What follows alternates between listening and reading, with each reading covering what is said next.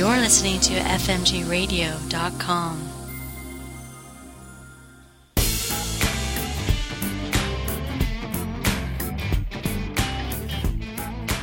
Welcome to Generation Reinvention, How Baby Boomers Are Changing the Future, with your host, Brent Green. Several years ago, I read a controversial and critically acclaimed book entitled The Greater Generation in Defense of the Baby Boom Legacy. This book presents an articulate argument in support of the baby boomer generation, and it is an incisive offense aimed at the generation's many critics.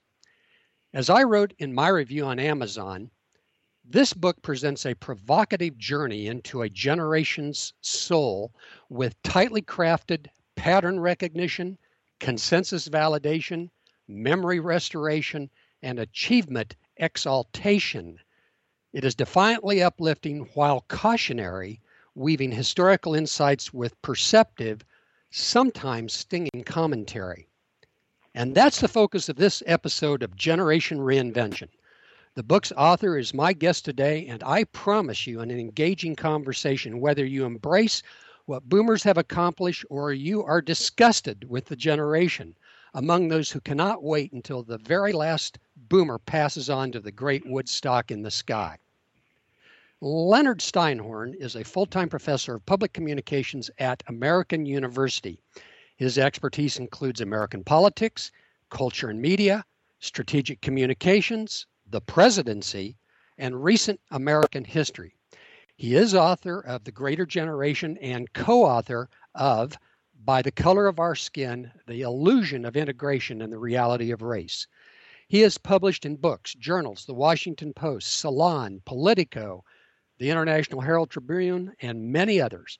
Professor Steinhorn was twice named American University Faculty Member of the Year. He serves as a political analyst for Fox 5 News in Washington, D.C., and before joining the AU faculty, he spent 15 years as a political consultant and speechwriter. So I'd like to welcome to the show Lenny Steinhorn. Thank you, Brent, and it's always good to speak with you, and I admire all of your work and all that you've accomplished over the years. Well, thank you, Lenny. I appreciate that. That's an excellent way to start the show. I'll back off a little bit. But anyway, it's good to have you on the show. I've been looking forward to this opportunity. Let's begin at the beginning, Lenny, so we have everybody on the same page. Who are the baby boomers? And in your sense, how do you define them generationally speaking? Well, boomers are typically defined by demography, which is something I use a little bit, but not exclusively. The typical baby boom years are those who were born between 1946 and 1964.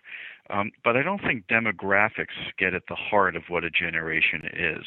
What a generation really is sort of a common experience, sort of a shared sensibility, driven by historical incidents, history, the culture at that period of time. So, in many ways, I think of a boomer as somebody who is old enough to remember John F. Kennedy's inauguration, to experience it, maybe to be in college at that time, through somebody who lived through the end of the Vietnam War and those years.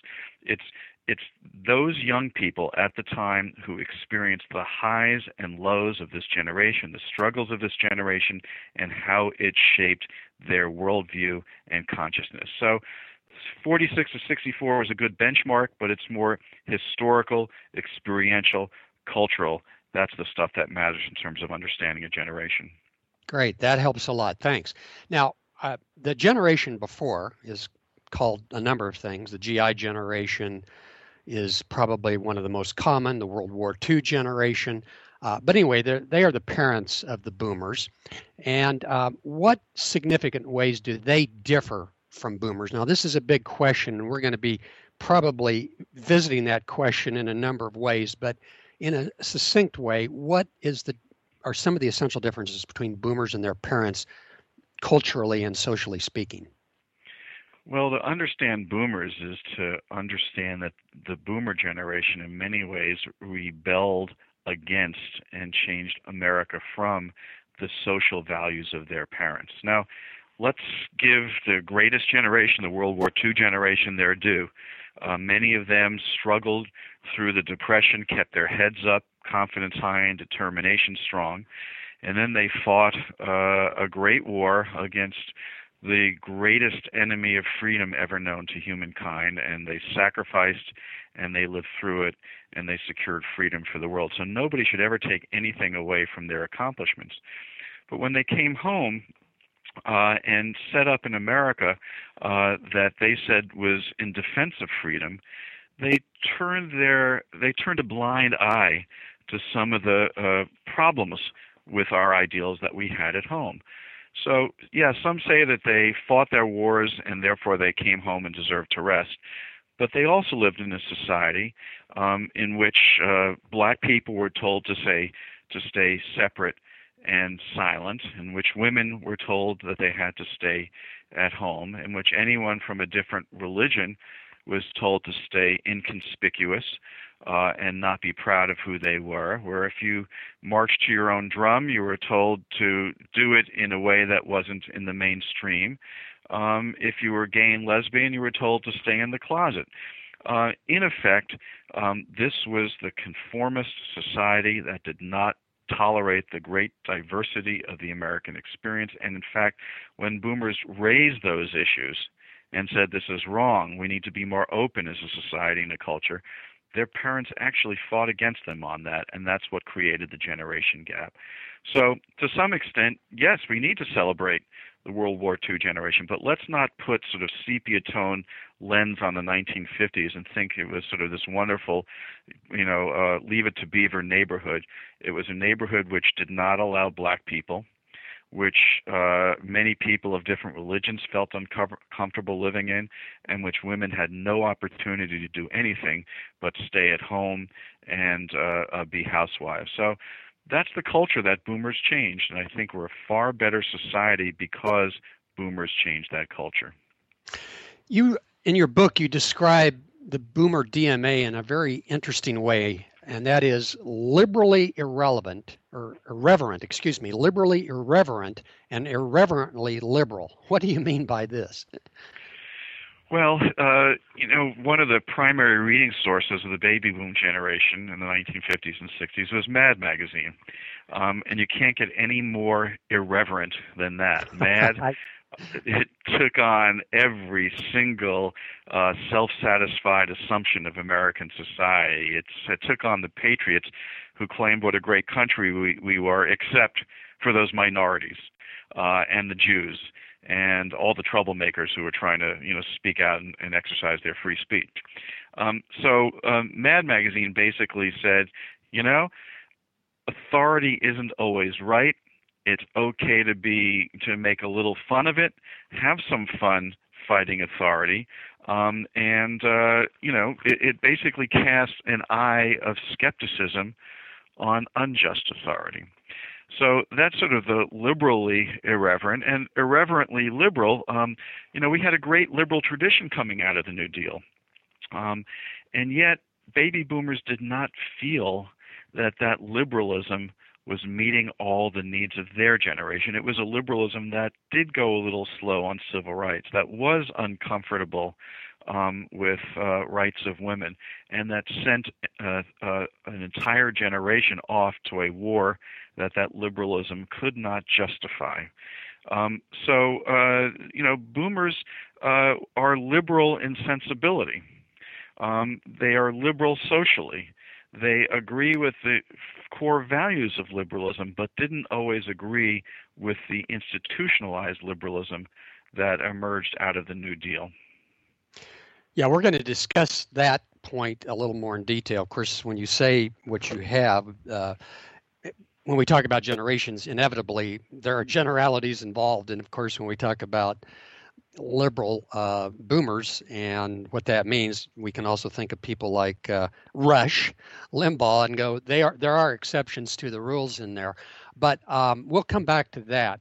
One of the things that struck me in the book, one of those aha moments that I had with the book, is that You're mind readers of a precipitating dissonance between America's founding ideals and the everyday facts of life that edged the young boomers toward democratic mobilization and, in effect, cultural revolution. Could you expand upon that thought a little bit? It's a profound insight. Well, when you're growing up in a society where you're told that it's the greatest and freest in the world, and yet you see people being denied the right to vote, you see pollution everywhere, to the point that in the late 1960s, if anyone who lives in Ohio might remember when the Cuyahoga River caught on fire. When you see discontent among women who were constantly relegated to secretarial and administrative positions, regardless of how talented they are. When you see those things on a daily basis, you begin to sort of put the reality of your life against the ideals that you were taught, and then you begin to say, are we living up to those ideals as a society? And I think in many ways, boomers are a fundamentally idealistic generation that wanted to break the barriers of old and the hypocrisy of old and ask America to live up more to its great ideals. And you know what? I don't think I know a lot of people who would like to, sort of turn the clock back and return to the social order of the 1950s. We're not everywhere we want to be, but you can't deny the fact that there's been enormous progress in social relations between races, that there's been enormous progress for women. What women have been able to accomplish today would be considered science fiction or utopian fantasy in the 1950s. We've seen enormous progress in terms of religious pluralism, or even people opting out of religion because they feel that's more right for them. We've seen enormous progress, though it's not perfect, on the environment. We've seen enormous progress in terms of including all sorts of different people who march to their own drum. So that really is in the very best tradition of what America ought to be.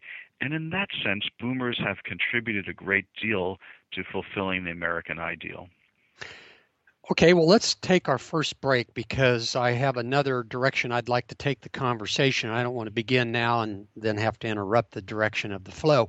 When we come back, I'd like to talk with Professor Leonard Steinhorn about boomer attitudes. There's 4 key ones that he identifies in his book, and we'll examine them in a little more detail when we come back. You're listening to the FMG Radio Network, where our motto is have fun, make money, do good. We provide platforms to individuals who have a cause, message, or information that they would like to share with the world. If you'd like to join the FMG family and have your own radio show, please call us at 1-800-470-4982. That's 1-800-470-4982. We look forward to hearing from you. One of the things that I always try to do, since I look at the boomer generation a lot through the marketing filter, is to figure out what are the values that we can say are fairly prevalent across the generation that are not necessarily political, they're not necessarily divisive social issues, but they are undergirding attitudes, if you will, that make this generation distinct and can reach this generation motivationally with the right marketing message. So that's the way I look at it. And I have called upon people like Professor Leonard Steinhorn's work to help inform some of my thinking about that. So let's talk about boomer attitudes. And you've kept it convenient in the sense there's 4 key ones that you identify. We've already touched on the first one a little bit, but let's talk about it a little more. Questioning authority. What is it about boomers that seems to be a consistent theme within the generation? And I also would add a point. You wrote that it was authority that undermined itself, causing boomers to question authority. Mm-hmm. Okay, yeah. So maybe we can begin there.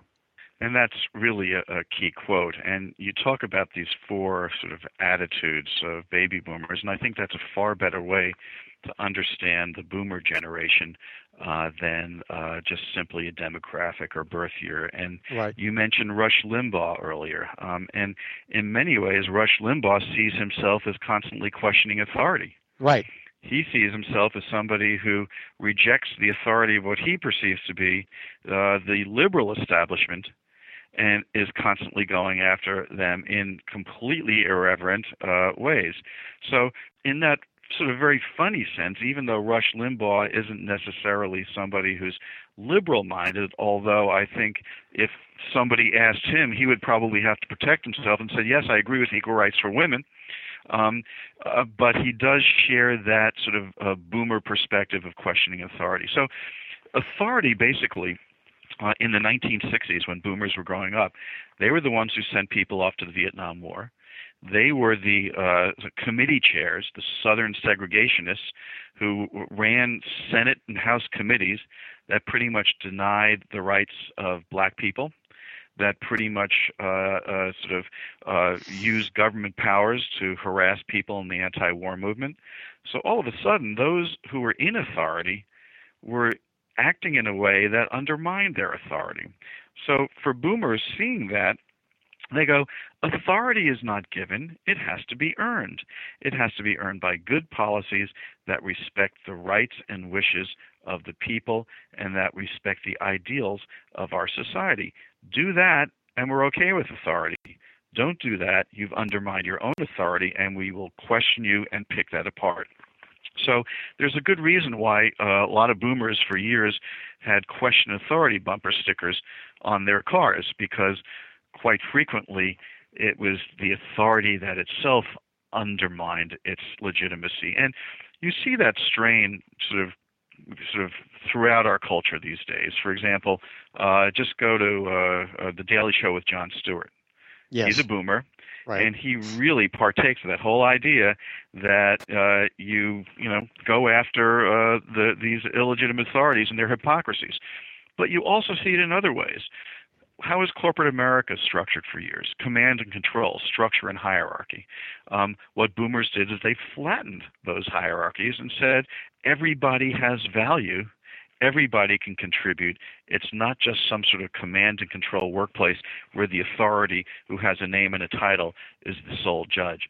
So I think boomers have, sort of taken that value, taken that attitude, and permeated it throughout our society, economy, and culture. You make a very interesting point that hits me personally, because I, early in my career, was the advertising manager for a resort hotel, and command and structure, as you described, was really operating in that environment. In fact, I was a director of advertising. That was my title, and there were other managers on my level in the organization, but we were referred to as officers. Mm-hmm. And it was definitely command and control from the top down. That generation left, and the person that's been running the resort hotel for the last 20 years and is famous for being egalitarian and well-liked at all levels of the staff, coincidentally, is a baby boomer. So anyway, in my own work experience in life, I've seen that happen, that shift in direction. So are we a bunch of cynics and satirists as a result of our anti-authoritarian Mad Magazine upbringing? Well, it's a really good question, but embedded in that sort of skepticism toward authority is a sense that authority can be good if it wasn't hypocritical and if it fulfilled its ideals and wasn't just into exerting power over other people. So coupled with that questioning of authority is the whole notion that boomers are sort of really committed idealists. They often say that a cynic is a frustrated idealist. So to some extent, you have that cynical side of the boomer generation that looks at authority askance, but you also have that idealistic side, which says that we believe in the America that our parents told us was the case. Now we want to be able to fulfill that in very fundamental ways in terms of social relations, culture, society, race, gender, and all of those various sort of ways that we define ourselves. So I think boomers are fundamentally idealistic. You look at almost all the documents that came out of the 1960s, and they were driven by a belief that America is and could be better than it was. And it deals with race, it deals with personal fulfillment, it deals with women. So that's really the idealistic side of the equation for boomers. So boomers distrust illegitimate authority and want that authority to be more consistent with the ideals of our country. You know, that kind of segues nicely into the next attitude that you discuss in your book, which is a nation of ideals, which obviously refers to the idealism that some of us, if not all of us, carry. And noted in that context is the saying, the saw, if you will, the personal became the political. What happened? Well, basically, you can't commit yourself to a nation of equality and equal opportunity if, let's say, in your very home, the one of the partners in that home didn't have full equality to fulfill her goals and dreams in life. So you had to turn those ideals not just from some larger principles about pushing for laws on civil rights or pushing for laws on gender equality or ending the Vietnam War, but you had to push for them in your own values, attitudes, and in the norms of your society.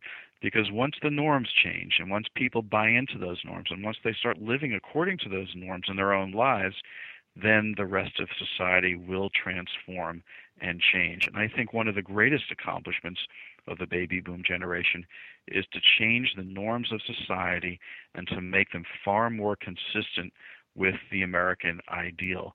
We have basically said that, diversity, pluralism, inclusion are moral values, that discrimination is immoral in our society. We are really the first generation that basically said when you conduct yourself with bias, bigotry, and when you discriminate against others, that is immoral and unacceptable. For years, centuries, our nation turned a blind eye toward that. Boomers said no longer, and just didn't put it into law, it put it into people's hearts. So that idealism got coded into people's individual lives, and that's how you begin to change institutions from within. The point I've sometimes made to others, and it does cause people to stop and hesitate and obviously think for a moment, is that I know very few baby boomer women, particularly leading edge baby boomer women, the women that got into the workforce beginning in the early 70s and then through the 70s, who personally did not have some experience of sexism in the workplace. And that could have been, Betty, go get us a cup of coffee. Or Betty, why don't you go take care of the paperwork? The guys and I will sit down and discuss the details of our strategy. Whatever it was, that it happened and they experienced it. And so they confronted it on a very personal level, while the macro level was going on with the larger arguments and discussions about women's rights. So is that kind of how you see it? The sense of the political becoming personal in the individual lives of boomer women and men? Absolutely. And it's the courage to be able to act on it because you know that the norms are changing and going to validate you. I know somebody who is an executive director of an organization here in Washington, and she was walked up to some bigwig male who was at a conference that they were involved in, and she introduced herself, and the person said, "Oh, by the way, can you go and get me a cup of coffee?" And her response was, "I'll be glad to get you a cup of coffee. And by the way, my name is so-and-so, and I'm executive director of this organization." And all the color drained out of this guy's face because he realized right then and there the bigoted and old-fashioned assumptions that was driving his interpersonal relations and how he was seeing somebody solely through his outmoded sense of gender and not who this person was and what they've accomplished. So yes, the personal becomes very political in that sense because ultimately you begin to change attitudes not only on a society-wide level, but on a one-by-one interpersonal level, how you raise your kids, how you deal with your colleagues, how you fight against injustices and inequality. So I think that really is a big part of implementing those ideals by making them personal, and boomers were very big on that. Great. Well, that's very helpful. The third item in your list of boomer attitudes is do not fold, spindle, or mutilate. Of course, maybe we need to explain what that means for those that are much younger than boomers that might be listening to the program. They won't go, what? But it means something to us boomers who had anything to do with computer cards or old style computers where the cards were shoved into the machines. But anyway, I'm not explaining that particularly well, but what's your view on technology and the relationship between boomers and technology? Because one of the stereotypes is that we shun technology only to turn around and grasp it with enthusiasm when we all became quote unquote yuppies. Yeah, it's a really good and important point because you have to dial back years ago to how technology was seen. Technology, was big and it was powerful and it was seen as very, very impersonal. And some of the largest corporations were sort of organized according to that technological model, impersonal. They were machines. And so boomers said, no. The individual counts, the personal counts. We've got to put ourselves and throw ourselves into the gears of those machines and shut them down. But boomers didn't reject the promise of technology. They simply rejected at that point how technology was being manifested, because one of the great technological innovations, which most people forget in this age of iPhones, was the transistor radio. And what the transistor radio enabled boomers to have was a little bit of technology in their own hands where they can turn the dial on the radio and listen to the music and values and political conversations of their own youth culture. Once technology became personal, became small, became manageable, became something that people themselves could control, that was the technology that boomers found liberating. So boomers saw the negative side of technology in that it controlled others, that it created terrible industrial waste and pollution, that it created a machine-like bureaucracy and technocracy in society. That was the technology they rejected. But they liked the wonders of technology. They all loved the moon landing and what that brought us, and the space program and the wonder and awe of what that brought us. But they also loved how technology could become personal. And it's no surprise that there was a bunch of boomers who pretty much created not only the personal computers, no longer mainframe computers, but eventually with someone like Steve Jobs, the iPod, the iPhone, mobile technology in your hands that you could control. So technology then facilitated individual freedom and knowledge and liberation rather than oppressed it. So boomers never rejected technology as a whole. They just rejected how it was being manifested earlier on in their lives. Perhaps the worst form of manifestation was the atomic bomb, which was so creepy. And every single boomer knows that when you were in grade school or high school, you were jumping under your desk during air raid drills because you could see the consequences of technology gone awry. So boomers like technology when it serves the individual, but not when it oppressed the individual. Absolutely. And of course, I'm thinking when you're talking about raids and so forth, atomic threats, practice sessions, we would duck and cover, which was ridiculous to think that you get under your desk and have any sense of survivability of an atomic weapon hitting your city. The other point that I think about, because sometimes this has been forgotten, but a very early catchphrase for Apple Computer was the power to be your best, which was truly an empowerment, self-empowerment message, and still remains the driving force, if you will, even though they don't use those words today in Apple Computer now, that they give you self-empowerment through their technologies. Mm-hmm. So I think that's a very good point. Well, let's take another quick break. I want to come back and talk about the fourth item in the list of attitudes that are characteristic of the boomer generation, a biggie: never trust anyone over 30. We'll be right back. Be sure to join us at fmguniversity.com. That's where we can turn your passion into business within 30 days, put some fun back into your life, show you how to make money, and do good for yourself and others. That's why we are called FMG, Fun Money Good. Get started today. Go to fmguniversity.com. This last item on your list of boomer attitudes that are very overarching and characteristic is of interest to me for a number of reasons, Lenny. But the essential aspect of that point, as I understand it, as you make it in the book, is that to be contemporary, one must remain youthful. Is that a fair summary of what you believe is true for the boomers? Absolutely. I think some people make fun of boomers saying, oh, if they never want to grow up, they always want to stay young. But I think that's just sort of like a little bumper sticker, a cartoon characterization of baby boomers. Baby boomers certainly, many of the most consequential and historically significant moments of their lives took place when they were young. But boomers then took those values and applied those values throughout the rest of their lives. But there's a difference between fixating on being young and being focused on being youthful. Because what youthful represents to the baby boom generation is being able to adapt to change. And boomers, perhaps more than any other generation, have seen enormous change throughout their lives in ways that we can barely comprehend. And historians will have to sort of figure out and make sense of long after we're gone.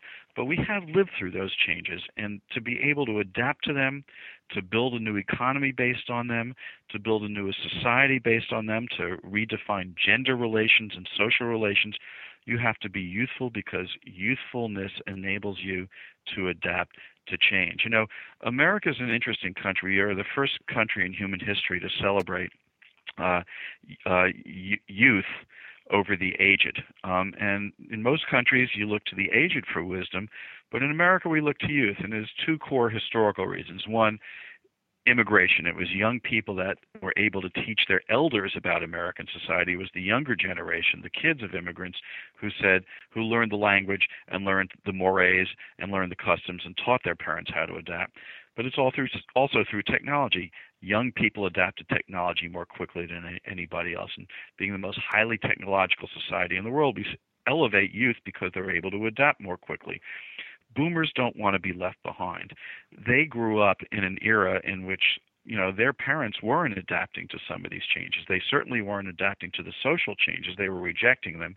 And they sort of lived in these homes in which you put plastic covers over your living room furniture. You didn't want to grow old, and you didn't want to grow sort of resistant to the changes in society.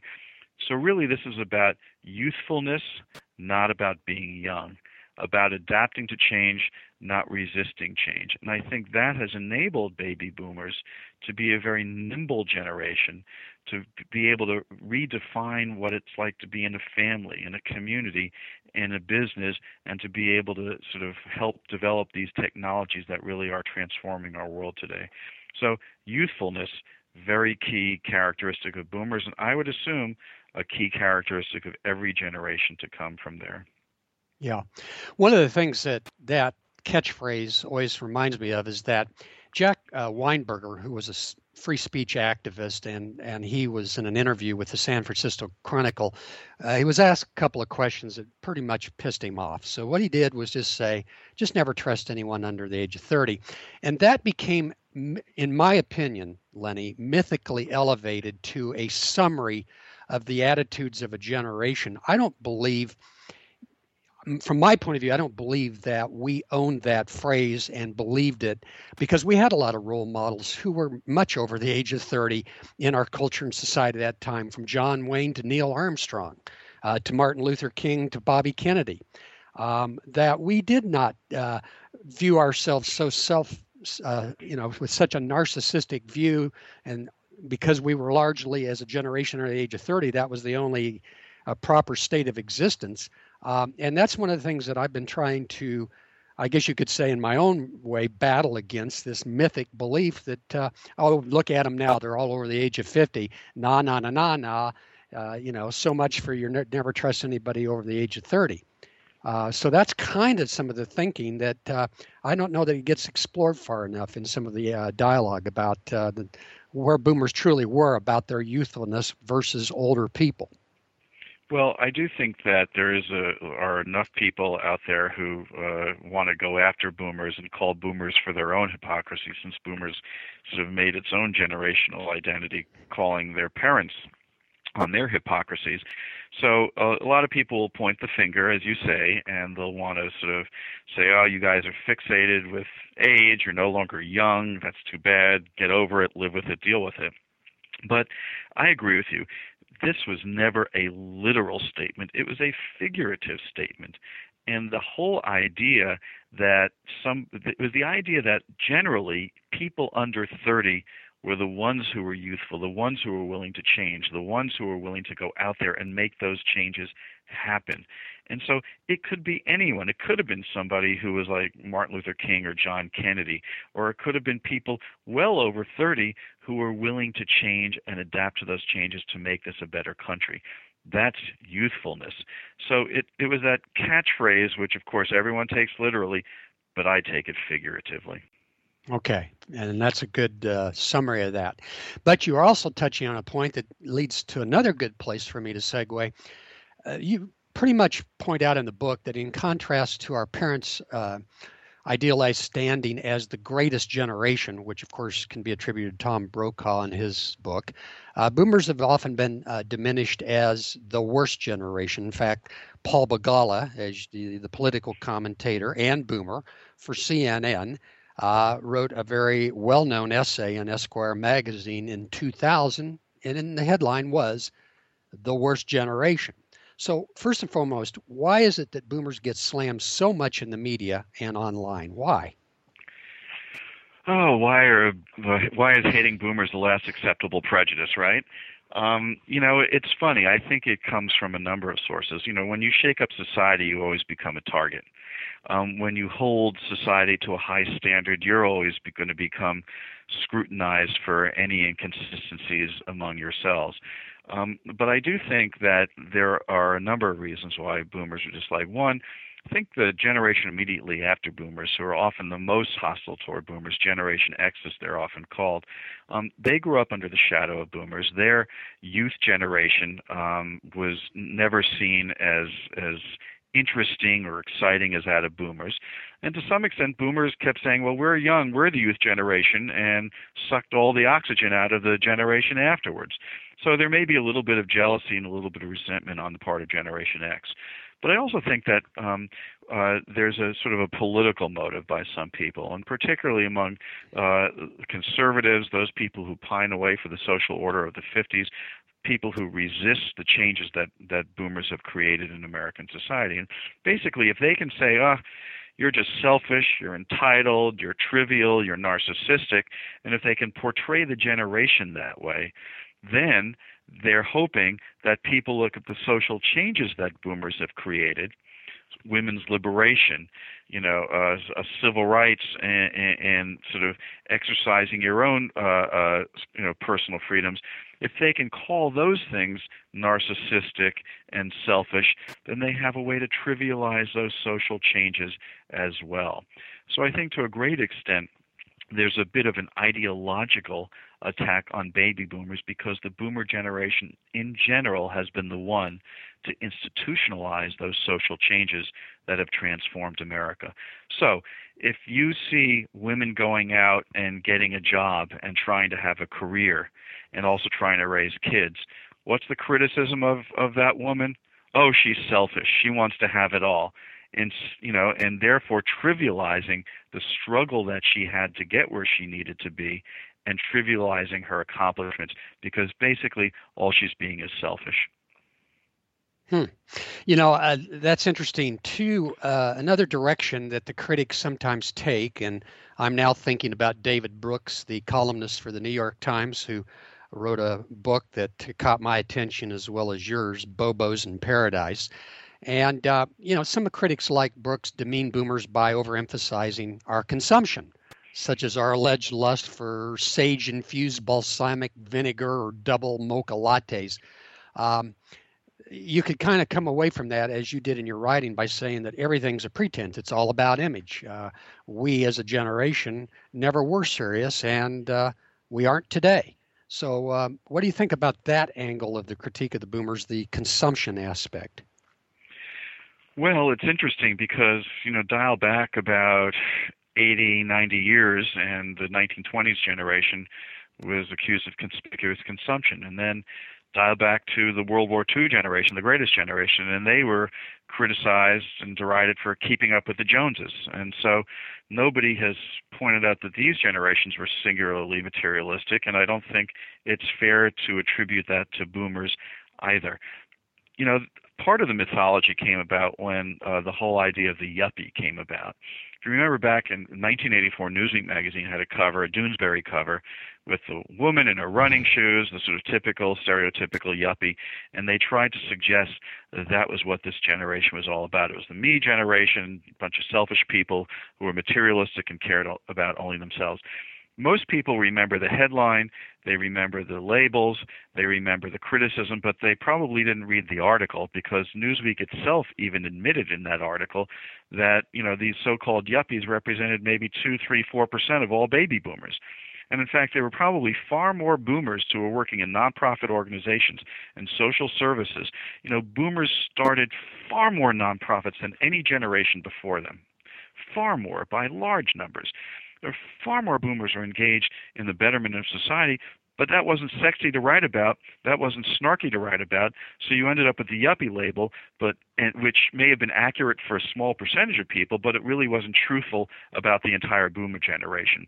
So I think that's partly how this mythology was created and developed, and it serves a very convenient purpose for those people who want to trivialize boomers and boomer accomplishments and reverse the clock on all of that. So we have the critique. We have critiques that are political. We have critiques that are cultural. We have critiques that are, looking at boomers in terms of obscene consumption, and obviously all of that is wrapped in narcissism.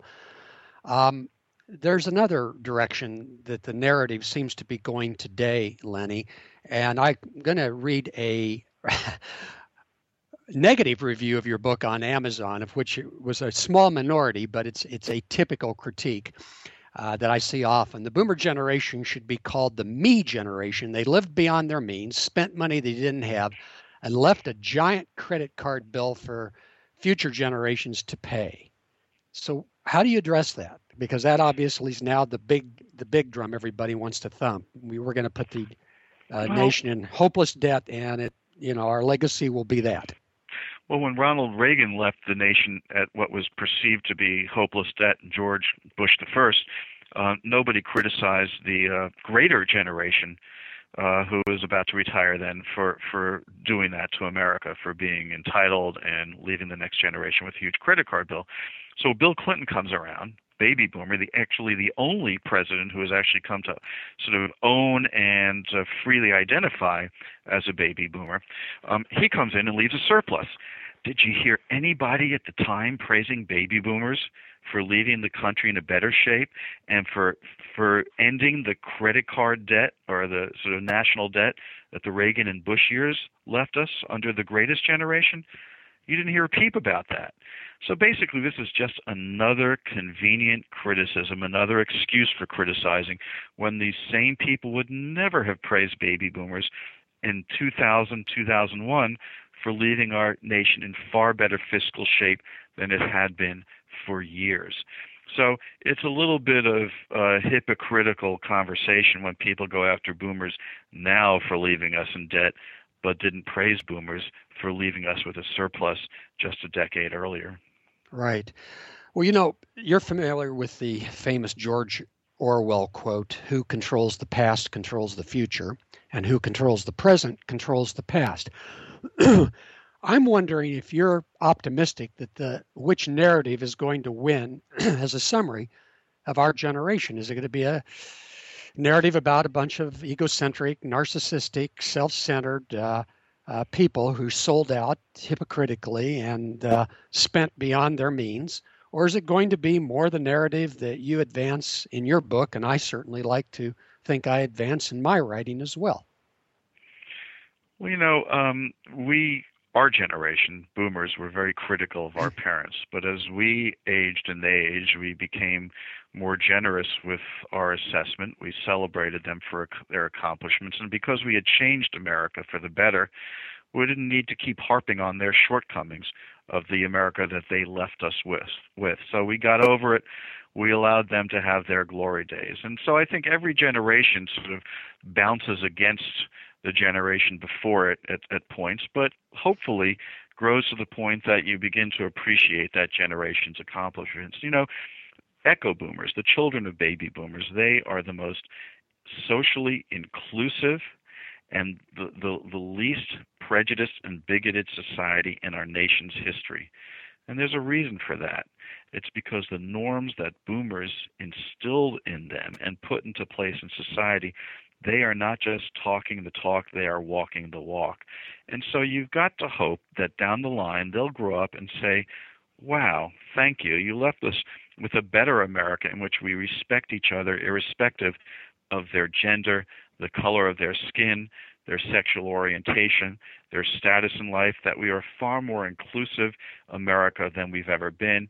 And we got to thank our parents, the baby boomers, for setting America straight, changing America's course, and leaving us with the types of values that really are far more in the American tradition. So I ultimately think, and certainly hope, that the thesis that I advance in this book and that you've been promoting yourself in all of your excellent work, you've got to hope that this becomes recognized, that in the larger scheme of things, how America was transformed for the better becomes the legacy of the baby boom generation. Excellent summary. We will come back for our final segment with Lenny Steinhorn, and I want to talk a little bit about the boomer future because we're not done yet. Stick around. You're listening to the FMG Radio Network, where our motto is have fun, make money, do good. We provide platforms to individuals who have a cause, message, or information that they would like to share with the world. If you'd like to join the FMG family and have your own radio show, please call us at 1-800-470-4982. That's 1-800-470-4982. We look forward to hearing from you. I've had the privilege of knowing Professor Lenny Steinhorn for a number of years, and also I've received several emails from him. They may have been summaries of thoughts he's written elsewhere, but one in particular stands out to me. Let me read just a couple of sentences from it.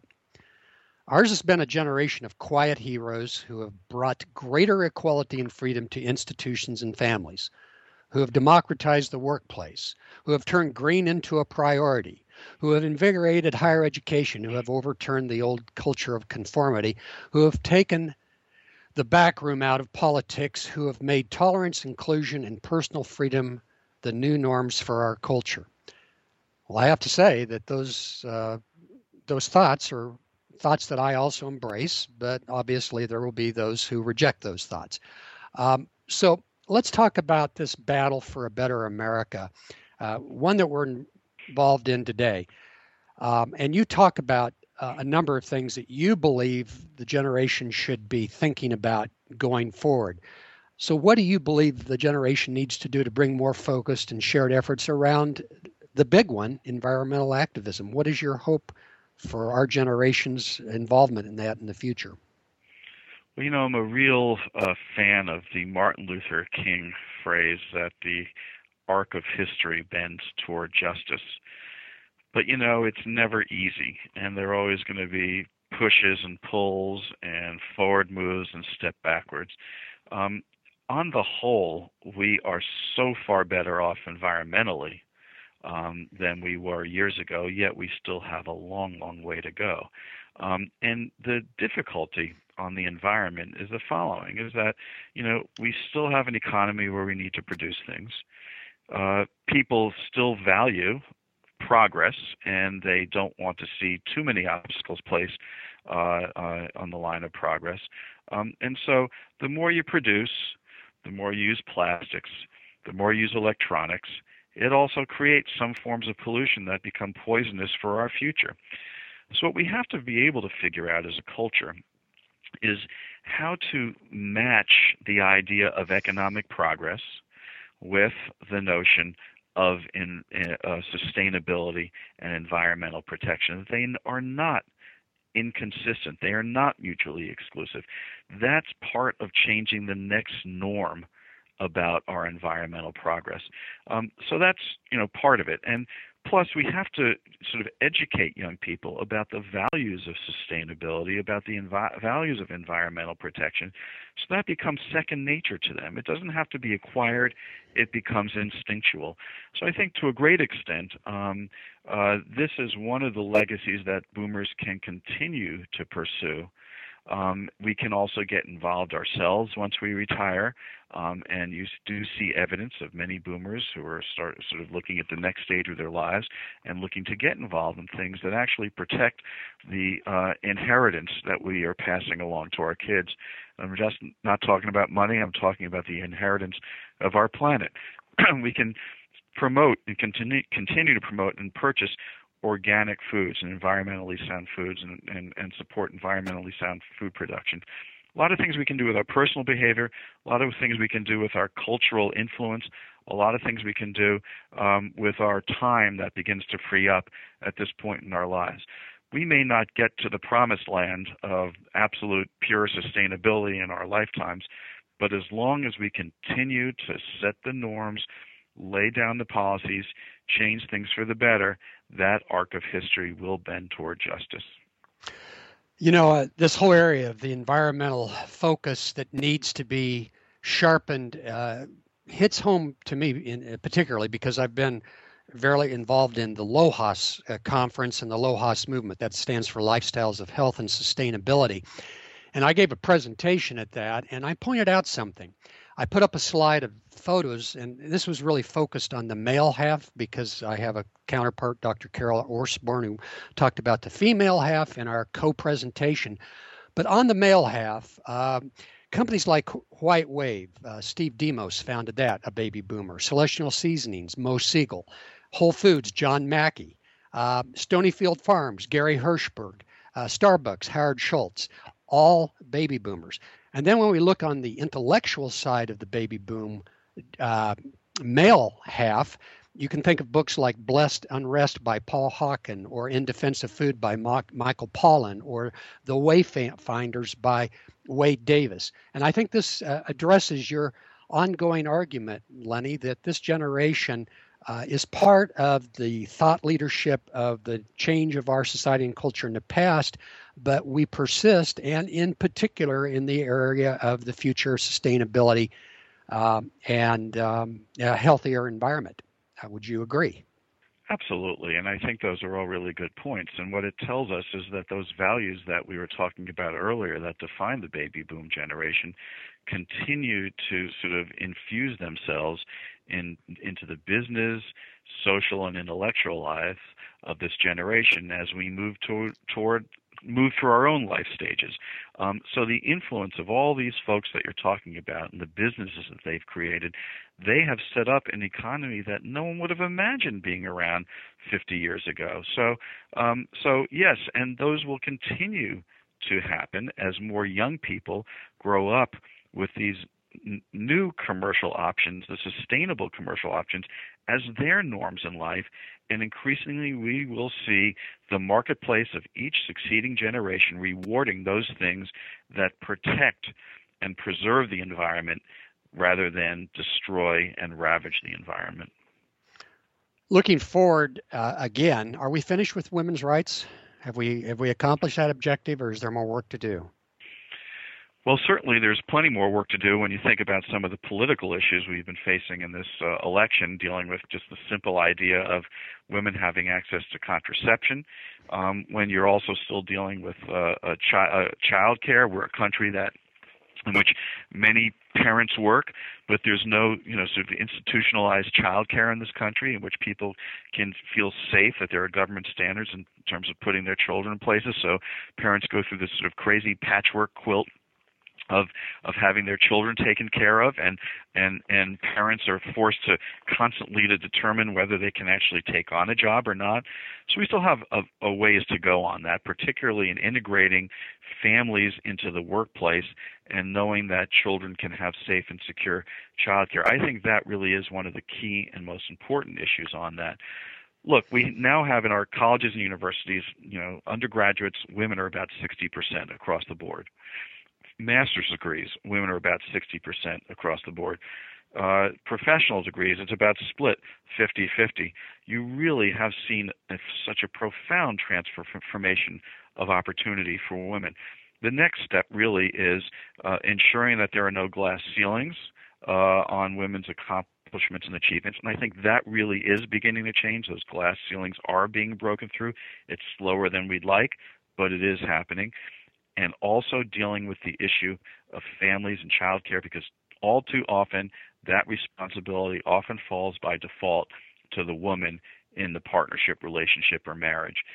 So once we start to address those things, we really will see the consequences of equalizing opportunity, enabling women to continue to have their voice and work represented in the workplace. So what was started in the 1960s, it's an unfinished project, but again, I repeat the Martin Luther King statement, that arc of history will bend toward justice. Excellent.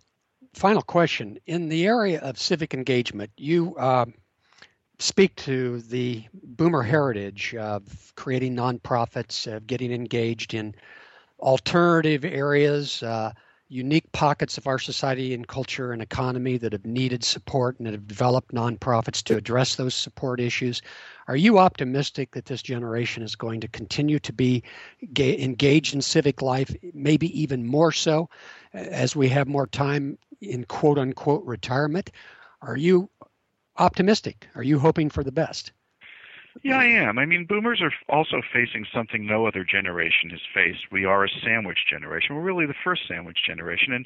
And bravo for American society for making sure that the elderly live longer and have more enriching and fulfilled lives, and we've had that through creating, better nutrition, better health, and better lifestyles among Americans. So people are living longer, but the first generation to address that in terms of their parents living longer and also raising their kids and paying for college education and so on and so forth for their kids has been the boomers. So a lot of boomer energy has been, sort of taken up and absorbed by the lives of their kids, making sure that they can, get an education and become contributing adults. And I think boomers have done a great job on that. But now, for many boomers, their parents are aging. For many boomers, they're dealing with some of the issues of end-of-life healthcare and end-of-life issues. And I think that's been a strain on the boomer generation that no other generation really has had to face before. So I think once boomers start to have that time where they're not caught between generations, they will then take that energy that giving energy that they have been giving to kids or their parents and begin applying it or reapplying it back to the civic culture that they helped to create in the 1960s and 70s and set those institutions in place and launch them back then. So I think boomers are going to go back to that because this is not a generation that's going to want to sit on the golf course and just do very little beyond retiring. They want to stay engaged. This is a generation that will be idealistic throughout its remaining years and will continue to put the energy of its youthfulness toward that idealism. Okay. And I'm encouraged by that. One of the parts of the conversation that sometimes happen in this show is whether or not boomers will create a new elderhood, and not in the negative sense of that, meaning, withdrawn, disengaged, but rather become more the wise mentors of younger generations, not only by telling, but showing. And that's a conversation that is advanced in particular by Dr. Bill Thomas, who's been on this show, and he's actually working on a book about that very topic. So I guess the conversation will have to end today, but it will continue long term. I want to thank you, Lenny, for joining us today and sharing your thought-provoking, forceful ideas about the role boomers have played in our social and cultural narratives, and hopefully will play positively so in the future. Well, thank you, Brent. Very interesting conversation, and your insights are always of great value. I appreciate that. Well, listen, I want to thank our listeners for joining the show. As always, you can post your comments and questions on my Facebook page, which is facebook.com/Generation Reinvention. And there will be a link and summary of this show on that page soon. Or you can follow me and send direct messages to me on Twitter @BoomerMarketing. One of the things that Lenny Steinhorn does, obviously, other than write great books, and I would encourage you to check out his book on Amazon, The Greater Generation. It's as valid today as when it was published in 2006, with a lot of deep insights. He also teaches a course at American University, and it's an interesting course, talking about my parents' generation, understanding baby boomers and how they've shaped us. If you send me a note via Twitter, and with Lenny Steinhorn's permission, I'll provide you with a summary of that syllabus, because it will provide a reading list and a media list that might help you become more deeper aware of who you are as a boomer and where we are as a generation. Would that be okay with you, Lenny, to share that syllabus? Absolutely. Okay. And I'm going to be teaching that course frequently. So yes, please join in. It's an interesting course to illuminate what boomers have done and their impact on society for this next generation. All right. Well, we'll leave it at that. Thanks. I wish we had more time. We could do this again and again, but maybe, hopefully in the future, Lenny, you'll come back. And I want to thank everybody for their taking time to listen to the show today. Thanks so much. You've been listening to Generation Reinvention with your host, Brent Green. Visit Brent at his website at generationreinvention.com. And for archive shows, be sure to visit his show page here on the FMG Radio Network, where our motto is have fun, make money,